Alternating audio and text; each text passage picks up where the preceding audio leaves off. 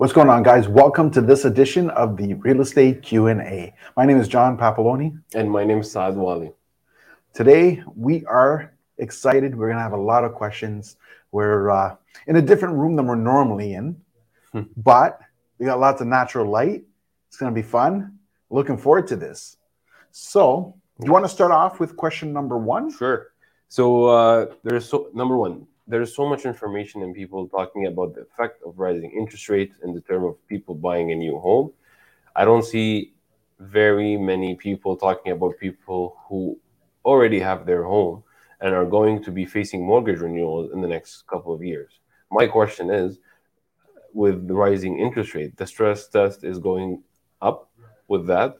At least I'm assuming so. How does that affect the person renewing their mortgage in terms of affordability?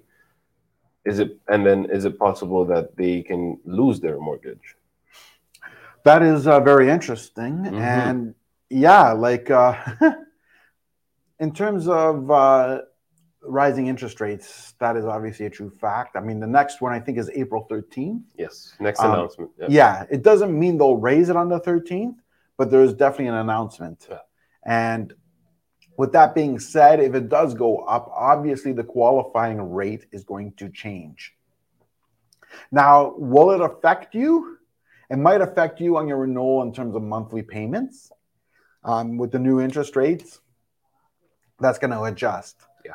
But aside from that, in terms of approval, it should not. And why is because, as an example, if you got approved right now, we'll just say a $300,000 mortgage, and you got approved with, $300,000 mortgage at 2.5%, as an example. You would have actually got approved based on if the mortgage was 5.25%. Yes. So on the renewal, chances are, I don't know the exact amount that you would have paid off in principal, but roughly we'll say it's $40,000 just for a fictitious number, just to give you an example. So your new mortgage is only going to be $260,000. So even if the stress test goes up to 6%, that difference has been factored on the renewal with the new stress test already because of the way you were approved before. Yeah. Could it mean you can't borrow more money? Like if you wanted, to take equity out, that would affect you because you may not be able to borrow as much as before. But in terms of actual renewal, I think all this was factored in when you got approved with the original stress test. Yeah. So you should be fine. I mean, again, better to ask a mortgage broker this particular question, but from my understanding and from my experience, you should be fine on the renewal as long as you're not asking for more money. Yeah. And it usually affects mortgages for people who have like mortgage with a $1.5 million mortgage, then the rate goes up. It might be a difference, but like if your mortgage is like under 500, it will be like what, $30, $50? No, but I mean the question was more not so much the money, yeah, but more of the approval. Yeah. Right. I mean, and even if you got the $1.5 million mortgage, that means you were approved for the 1.5 yes. Plus 2% interest. Right. Yeah. So what happens? Because you would have been approved at 5.25%. Yeah. So by the time your renewal comes in, the amount you're borrowing is going to be lower. Yeah. Because you've already paid some of it down. Yeah. So then you should still qualify with the new stress test because that was factored in. Yeah. So again, we're not mortgage brokers, we're realtors. Yeah. So, I mean, good to check with a mortgage broker, but if you want to have an idea of what could happen, your mortgage is like 3-4 years away. That's kind of a general idea, so you don't have to be overly concerned right now. Yes. Number 2, the last couple of years, homes have been selling for ridiculous prices, in my opinion. What happens when you put in an offer on a home that was listed for $900,000 and my offer was $1,250,000, which was accepted? I did not have a financing condition as per recommendation from my agent, and now the bank has told me that the home is appraised at 1.15 or $1,150,000. So basically, I'm told that I have to come up with another $100,000 to get my home, and I'm told that I can't just look for another home because the offer doesn't have the condition. So I'm kind of stuck. So what do I do? What can I do? I mean, I really do want the house. I just don't have the 100,000 more that I'm told that I need. What are my options? Okay, this has been coming up a lot lately. I've been hearing a lot about it. So one of the options is they can request another appraisal, and then request a third appraisal until it works. If that doesn't work, then they're gonna have to just find another lender. And because it's over 1 million, so I'm assuming they're putting 20% down, so there is no CHMC. So because if there's a CHMC involved, they're gonna have to find another lender that doesn't use the same CHMC, because that it's over 1 million. So yeah, like if another appraisal did not work, then they should go restart with another lender. Yeah, absolutely. See, Right. again, that comes back down to why I say don't go directly to a bank, because in this case here is where you would get screwed by going to a bank. And the reason, not because the bank is the almighty bad and you got to watch out for them. The reason you're screwed is because they appraised you at that value, and they're basing their loan at that value. So now, if you need to get another appraisal, you have to get one that they'll accept, which more than likely means you're going to have to go to a different lender. So now, by going to a different lender, that's another ding on your credit, which will also affect your approval amount. Yeah. So if you go to a mortgage broker, that broker could shop your deal around, and he could do the different appraisals to satisfy the other lenders. So that would have been a lot better in this circumstance. Again, this doesn't happen often, but with everything that's been going on and all the bidding wars and everything that's been happening, it's starting to become more apparent. I've been hearing about it. Yeah. So with that being said, it could happen. So no need to panic right away, but get a different appraisals. The other thing you could do, and again, comes working with a broker versus a bank, you might have to, in essence, get your original mortgage and have maybe a private loan attached to it as a second mortgage to compensate for the money. That might be the option. Again, the mortgage broker will be able to answer the best route. And then also there's this, I don't see it happening a lot, but it could be an option, is usually talking to the seller agent and see if the seller is willing to reduce a little bit the price in order for them to close the deal, because maybe the seller is in a rush to get out, and because they bought another house, and so they already, let's say their profit of selling this house for 1.25, let's say it's around $400,000, they might be okay reducing their profits to 50K, splitting the difference. So this way you only come up with, instead of 100, you come with a 50K, and they reduce it 50K, and then you guys reach at midpoint. Or maybe they're okay reducing the full 100, which maybe it's not an option, but talking to the seller's agent, see if they can do something about it, could also help, because coming up with 50K is easier than coming up with 100K, whether it's a private loan or another appraisal. You know what I mean? Like, yeah, absolutely. So that's something, again, mortgage brokers should be able to figure this out. Your agent should be able to talk. Maybe, again, you might have to talk to the sellers. Maybe they'll do a buy or take back. Maybe might not in this market. But then again, there's always the option of getting that second loan, like a second mortgage, through a private lender to help you in the meantime. But again, the mortgage broker will give you a list of options. So that's just some of the things that you could be looking at. We did get a question from someone on Facebook that says, I think it would be great if real estate in the market. I'm not quite sure what you mean by that, but I think it would be great. If you could clarify that more, then I would be able to gladly answer the question, but I'm not quite sure what that meant. But thank you for putting in the comment. And so in the meantime, while we're waiting for the response, we'll move into question number 3. I have offered on an assignment sale and was accepted. The builder wants a pre-approval, and the bank is asking me for a closing date. I asked the builder, and they say that they don't have a particular closing day, and I don't need it. I can't get the approval without the exact closing day, and the builder is insisting on the approval to proceed. My condition expires in 3 days. What do I do now? First thing you do is pray. and talk to your realtor. Yes. Well, yeah. I mean, yeah. Again, this is an interesting situation, because closing days on new construction or pre-construction can vary, and that's probably what the builder means. What you need is not necessarily the firm closing date, but the expected closing date. The bank can then basically give you an approval based on that date and adjust later if they have to. But they need to have a date. They can't just be an arbitrary time. So maybe you need to ask the realtor to ask the builder for the expected closing date and then move from there. Because other than that, without a closing date, you're in a jam. You might just have to walk away. But reality is, they should have an expected time, and then if it adjusts, it adjusts. Yeah. Okay. Number 4. Number 4. I'll take it. Perfect. If there is a multiple owners on the property where I'm submitting an offer to lease for a client, do I put all the names on one line? Example: Bob Smith, Jeff Smith, Mary Smith, Sam Smith, or what others say there to do it?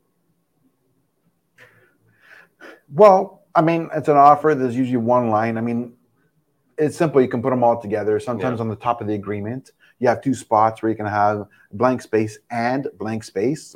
Or you can have it, for example, if Jeff and Mary are a couple, you can have Jeff and Mary Smith on one on that side, and they put and then it could be Bob and Sam Smith as an example. That's an opportunity. But other than that, I wouldn't be overly concerned with it. I mean, as long as it's on the document in one spot where it's easy to find, it shouldn't be a big deal whether, like 1 line, 2 lines. Again, it's got to be clear. And it's got to be clear that they're the owners, and that should be sufficient. Number 5. I saw an article where a couple sold their home. Their tenant refuses to leave and stop paying rent. I'm considering selling my rental home as well. What can I do to ensure that this won't happen to me? Again, the prayer is always a great way to start. But no, let's be honest. There's no 100% way to foolproof this. The issue with that article, because I saw it myself, wasn't so much that the tenant didn't want to leave. It's that the landlord and tenant board is so backed up that by the time you get them involved, it's past their closing date. That is like the major issue. Had the landlord and tenant board been open, I mean, it is open, but they weren't so backlogged and they were able to look at the case right now, then they could have been involved. They could have had an order to leave. And if they still didn't leave, the sheriff could have kicked them out. They would have just gone there, locked the doors, and sayonara. But again, you can't get in front of these people because with COVID and everything that happened and all these lockdowns, they're on an 18-month backlog. Yeah. So because they're on that 18-month backlog, it's kind of a predicament. One of the things I would suggest, if you're going to list your home to sell, maybe talk to the tenants before you list and see what you can do to get them out before you even put it on the market. That's one of the suggestions I would do. Because this way, once they're gone, you don't have to worry about it because they're already gone. It might be worth sacrificing a month or 2 of collecting rent to sell. And what I mean by a month or 2 is like, well, it's going to take time to sell and there's going to be a closing time. So it'd be a couple of months. You might be out 90 days of rent, but it's better than this situation where they're pretty much out 6 months rent or more. Yeah. And risk getting sued. In this case here, give them a tentative closing date. So you might not even be out that. Prime example, we're March 21st or 4th. I mean, you want to put your house on the market, maybe give them notice for April 1st. So it's April, May. They have to be out by June 1st. Offer them 1 month's rent over and above their last month's rent. Yep. So that is enticing for them to leave. If they leave willingly, they get that month's rent back plus their last month's, included. If they don't give you a hard time, you can go to landlord and tenant board and they get nothing. Yeah. So that might be incentivizing. It might incentivize them to go out there and find a place because they're getting money back. Yeah. So that'll save the headache and save the problems that come from that. And on top of that, because you're getting on the market on April 1st, what will end up happening is you're not going to sell it within 5 days. By the time you do sell it and closing date is set, you'll kind of have an idea whether these guys are going to be problems or not. So you can kind of anticipate it and work from there before you get into the jam. Yeah. So that's the biggest suggestion. I mean, that's the easiest suggestion and the one that makes the most sense with the least amount of headaches. Let's be honest though, most tenants are easygoing. As long as you're fair with them, they're fair with you. Yeah. I mean, you always have that odd, what we call professional renter that's out there to scam people. And it doesn't matter where they are. And it doesn't matter how good you are. They're going to scam you no matter what. Yeah. If you're one of the landlords that happen to be unlucky and got one of them, you're going to have a problem no matter what you do. So again, it's not impossible. It just takes more work. So with that being said, again, I think it's 97% of the people just want to be treated fairly. Yeah. And if they're treated fairly, they won't give you too many problems. Yeah. So, I mean, that's a good percentage. Okay, it's another tenant question. Number 6. Do you want to read? Yeah, sure. I have a tenant that wants to end his lease 2 months early. They are under the impression that the last 2 months of deposit is more than enough to cover what's owed, and they can leave early. Obviously means that I'm short a month rent. Clearly, they think that just because they left and they are not living there anymore, then I'm paid in full with the last month's rent. The tenant obviously doesn't get the point that a 1-year lease means that they are obligated to full year. What can I do about the outstanding month? That's a good question as well. Now, 1 month being outstanding, that's not terrible because it could have been a lot worse. Yeah. But reality is, again, it goes back to the landlord and tenant board. You could put a claim there. They can put an order to get paid. Again, it's going to be chasing the tenant and hoping that they end up paying after all that. Again, I would start off by just contacting them. Yeah. Talk to them and let them know. I mean, a year agreement is a year agreement. Whether they live there or not, that is what they agreed to, and that's what they're obligated to. If that doesn't happen, the good part about this is not like you have to get them out of the house and you're having problems. Yeah. It's they've already left. Left. So you can go to the landlord tenant board, get a claim against them. And at the very worst case scenario, if you get judgment, which more than likely in this circumstance you will. Now, don't quote me and say I am saying you will. I am saying more than likely you will in this circumstance. And at that point in time, you can put a lien on their name. So if they ever own anything and sell it, you get first dibs to the money on the amount you're owed plus the interest. So that's, other than that, now again, 1 month's rent, is it worth doing all that? That's up to you. How much is it worth to you to go and go through all this? And then once they're out, they can relist it on the market for a higher price. Absolutely. So, absolutely. Number 7. Oh, my favorite. I'm an international student and I am struggling with landing a place to rent. I have issues when they ask for credit reports and job letters. I'm an international student and would not have a credit rating in Canada. Obviously, when I say that I'm a student, I'm passed on. What can I do to find a place? I'm currently staying in an Airbnb, but that's not feasible long term. Yeah, that is a common problem. I hear a lot about it. So I think one of the options is to look for rental buildings. Rental buildings don't really care about job letters or credit rating, as long as you come up with first and last and you submit some references. And even the fact that you mentioned that you're a student, that they will understand you more. I find that those options are usually easy. Now, they don't have laundry in each unit. That means you do have to go downstairs and do your laundry, but you're a student. I don't think that will be a big problem. Better than paying a lot of money for Airbnb. And then some other students, which I don't think everyone can do that, they offer voluntarily more rent upfront. Yeah, some people pay up to 6 months ahead. Yeah. So just to entice the landlord to say yes. Yeah. But an even simpler solution, and it also depends where you're going to school, because that's going to be key. Yeah. Like, for example, out in Hamilton, near McMaster's University, there is what's called student housing. There are landlords that literally go out and buy houses to rent for students. Yeah. If you found a student rental, Once you say you're a student and you prove you're a student, it's a shoe-in.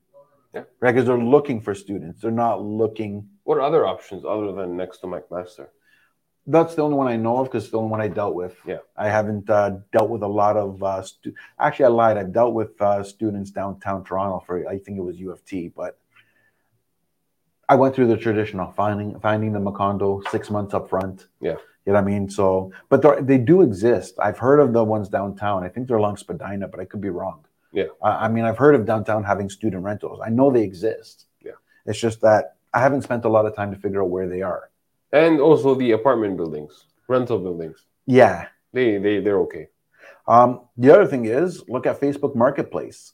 A lot of landlords that don't want to pay a realtor, they just want to list their home, want people to call them direct. They just go to Facebook Marketplace or Kijiji. Yeah. I would caution against Kijiji.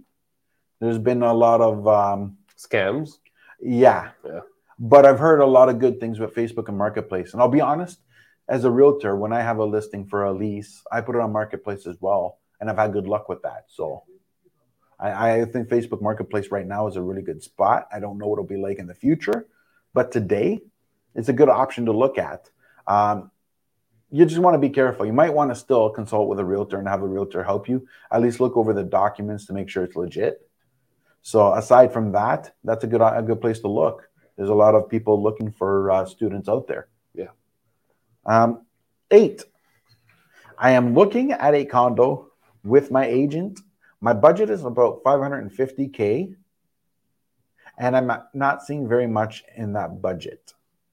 My condolences. I found a place and showed my agent. He said that it's a co-op building, not a condo. I'm not sure what the difference is. Can you explain the difference and the pros and cons between the two? This is so you. Yes, okay, well, here's it is. It's really just a type of ownership. When you're with a condo, you own the unit. So if you have a 900 square foot condo, what happens, all 900 square feet inside is what you're purchasing. You're purchasing it, you get title. Yeah. And a lot of times you have parking as yours as well. It's not exclusive use. It belongs to you.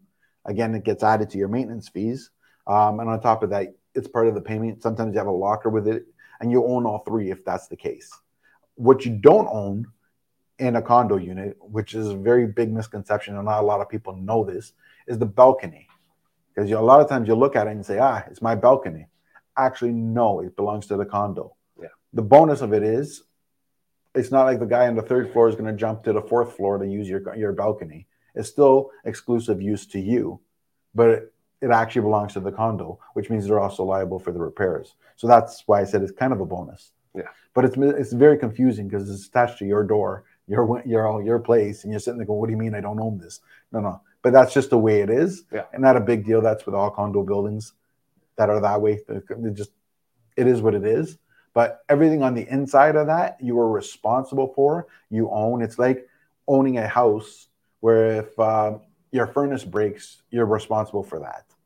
Where if on a rental, as an example, furnace breaks, you call the landlord. Where the difference is with that and the co-op, you do not own the unit you're in.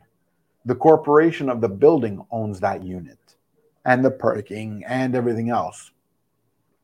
What you do own is a piece of that corporation. So it's almost like you're an investor in the building. You're buying shares. Yes, you're buying shares of that corporation, and that's what you're getting. So in a way, you own a piece of the whole building, not just the one part. Yeah. But it's a piece. Now, $550 would probably be 0.25% of that corporation, or 1%, or whatever, right? Like, so it's a very small piece, but it's still a piece.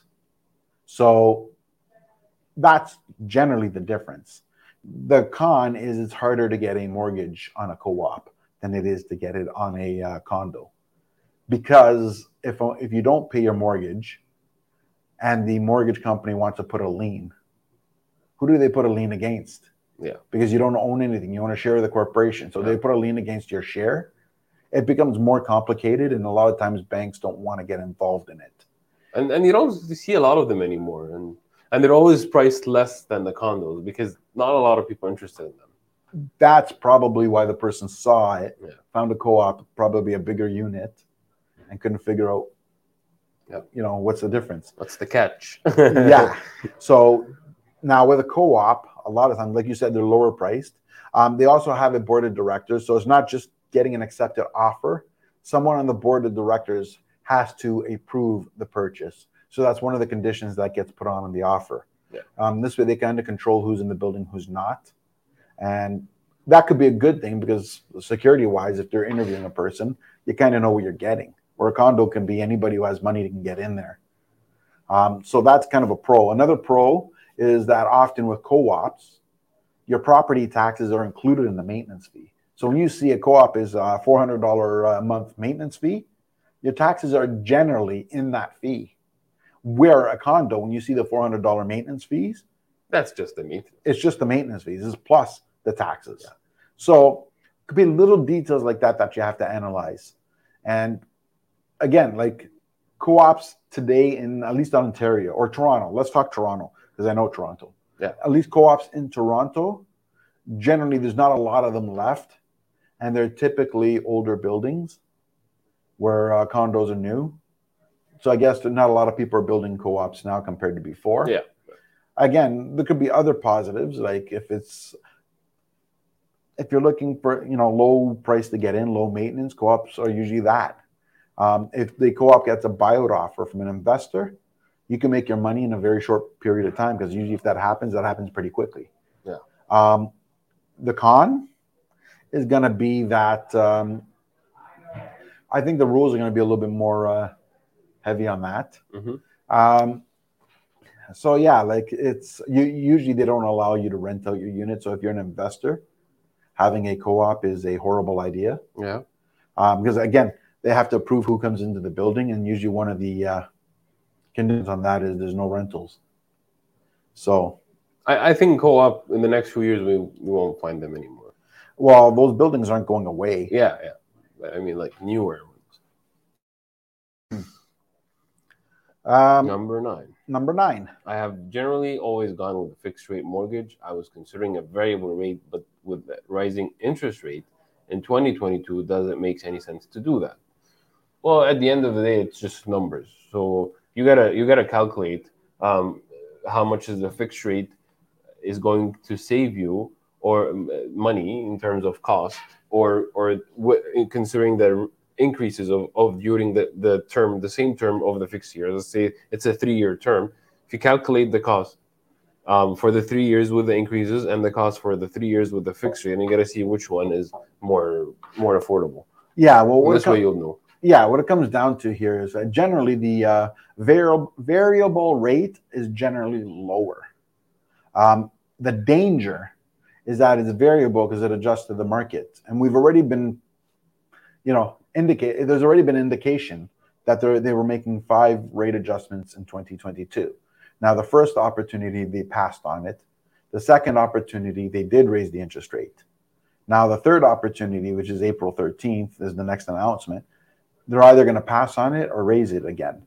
So if you're on a variable and it keeps going up and they follow through, you got to figure out, is the offer you're getting today going to still be feasible?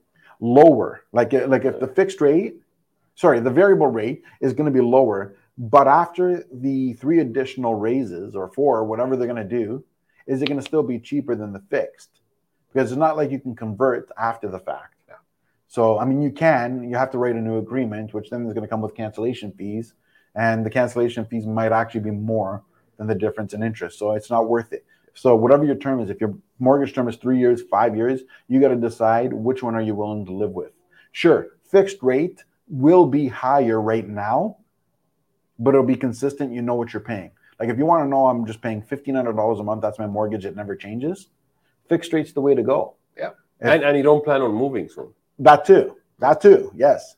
So I'm going to be there for the whole 5 years of my mortgage or whatever it is, and you know what? I just want to know what my monthly bill is. I don't want to fluctuate. Then fixed rate is the way to go. Yeah. If you're willing to put up with the pain of the mortgage adjusting, you might save a bit of money, assuming that the increases aren't that bad. Now it could work the opposite. Example: A fixed rate, you might get 1.9%.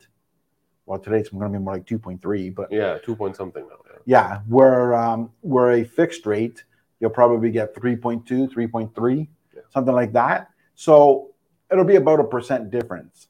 Now, if you think that all the increases are always going to be under that 1% difference from now till when you renew, that might be worth it. Yeah. But if you think there's too much of a risk, then lock in. It all depends on how comfortable you are with the risk. And what do you want to do with the property? Yeah. Because variable, if you decide to sell, the cost of breaking the mortgage for the variable is about 3 months of interest. Well, maybe it depends on the contract between different banks, but that's usually the cost. It's 3 months of interest. But if it's a fixed, that depends on how many years is left on the mortgage term, and if it's more than like 2-3 years, it's usually a big penalty. Yeah, so it's again, that's something you got to talk to your broker and see what you're signing. Now, I'll warn you because some of those mortgages have $30,000 cancellation fees. Yeah, that's you know what I mean. Like, and that was doesn't make sense. Yeah. That was in the news. A couple of years ago, where somebody sold their property and they found out it cost them $30,000 to break it. Now, it's not all, because I refinanced myself when COVID hit, and my penalty was, I think, $1,800. So that's not bad. Yeah. So it all depends. And again, you got to ask yourself the interest rate, right? Will the $1,800 cost more, or will the interest rate that you're getting cost more? And that's a personal decision. That's, you got to figure it out. But again, some of those mortgage things in the fine print is a $30,000 cancellation fee. No amount of interest savings is going to add up to 30 grand. Yes. You know what I mean? So it's gone. So again, you have to read the contract before you sign it and really go through it. And if you have a very qualified mortgage broker, they will explain that to you. You won't get caught by surprise. Yeah. So again, it goes based on the contract. It's a personal decision. It's not something that we can tell you should do this or you should do that. It's what are you going to do? Yeah. Go through it with the mortgage broker and they'll tell you the ins and outs. And that should give you a clearer picture of which is going to be right for you. Number 10. This one's fun. I have my investment property on the market to rent. I am noticing through the application, a lot of people are saying that they are looking to move because their landlord is selling the home they rent. This has got me thinking, with everything that is going on and others selling the rental homes, is this something that I should consider doing too? Do they know something that I don't? Again, there's been a lot of activity in the market, so you're going to start seeing a lot more stuff that you normally wouldn't, such as people are selling it. A lot of times, it could be something, it could be nothing. It also depends on what you want. Yeah. Right? So, as an example, if you're 65 and you plan to cash out in 2 years anyways, and you don't really want to go through a market change or anything, you know what, you were just going to hold on for 2 years, maybe consider selling now. Just get out of the market, grab your cash. You can invest it into a GIC, a mutual fund of some sort, and get your interest rate there. You get your payments, and everything's gone away. You don't have to worry about it. Yeah. Or if you're looking at it and saying, well, I'm going to keep it for at least another 15, 20 years. Well, let's look at the last 40 years of 40-year average. And the last 40-year average, that real estate doubled every 10 years. Yeah. Now, we've been on this supercharged market that it actually doubled in 7 years, but don't bank on that. Bank on the normal. Yes, exactly. So, some areas even less than 7 years. Exactly. Yeah. But let's bank on the normal and say the 10. Even base it at worse. If you're willing to keep her for 15 years, then 100% worth keeping it and not selling it. Maybe call the other landlords that are selling, say thank you for my new tenant. I mean, obviously don't really do that, but it's one of those things that I wouldn't worry about it. A lot of times people are speculating and they're trying to time the market.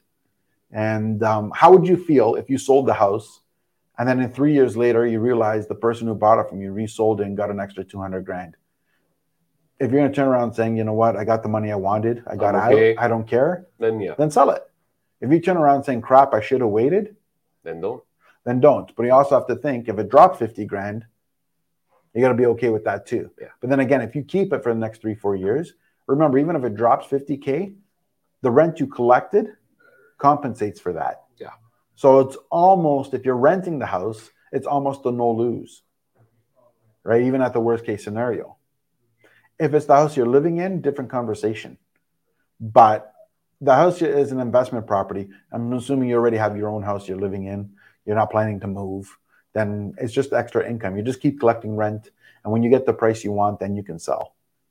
Again, you're in retirement. You want to sell in the next year or two.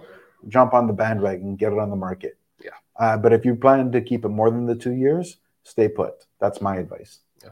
Yeah. And that's all 10 questions for today. That was good. Yes. That was good. I mean, I noticed a lot of the questions were lease-based. Lease-based and mortgage-related. We were supposed to have a mortgage person with us, but we might have... Life happens. Later on, we might have some mortgage brokers with us joining us as guests. Yeah. To have some questions related to mortgages. I've noticed that there's been price changes a lot lately. So I'm sure that's been fueling some of these questions. Yeah. And some, I noticed also in Durham region, there's a lot of terminations for listings. So they list a property, they have an offer date set at a certain day, and then you see that the day after it's been terminated. So some of them, after the termination, you get to see them relisted at another price. Some of them, they just disappear. So I just wanted to... Yeah, that's a good point. I've noticed this past 10 days or week. I'm starting to see a lot of people actually listing it at market value, not below market, so they can say they sold it for $300,000 over asking. Yeah. You know what I mean? Like, what bunch of nonsense. But anyways, that's the market we went through. That's the way it was. Everybody did it. Yeah. And again, that's interesting. Now, could it just be fueled by the not mortgage industry, the March break and some of the other stuff that's happening? Right? Part of it, yes, because people were on vacation mode, whether they're in vacation physically somewhere else or they're here. But a lot of people were like, I'm done from this market. I want to take some time off. I want to see my kids. It's March break. Well, think of it. We just went 2 years, almost 2.5 years. With being told that we're going to get the cooties if we leave the house. Yeah. You know what I mean? Like, it's like people are fed up. Yeah. They need to change now. Now we're being told we can get out of the house. We can take off our masks. We can travel. That's exactly what people wanted to do. Yeah. So that did take a portion of the market buyers out of them. Yeah, I think so too. I also think that there's going to be many people that went through 15 offers where they competed with 40 other people and lost, and they're just like, you know what? They're done. I'm going to wait this out. I'm done. Yeah. Right. So I'm sure that's contributed too. So it's also a good time to buy now. I think it's a short window. Yeah. Right. And again, look. Before it picks up again. Well, look, Ukraine war. Mm-hmm. Interest rates. They're talking about another variant. You start hearing all these things and people start going, I want to see what's going to happen. Yeah. Right. So they may wait and pause for a month or two just to see what's going on. Yeah. And then from that month or two, then they're going to decide whether they're back in or not. So I think if you're a buyer, maybe now's the time to go in and try to get yourself. The next 2 months is a good time to buy. Yeah. After that, I mean, who knows? We'll see what happens. Yeah. But I think now is a great time. Well, this has been the latest edition of the Q&A. If you like what you're seeing and you like the content on my channel, subscribe below, and we'll see you in 2 weeks for the next edition.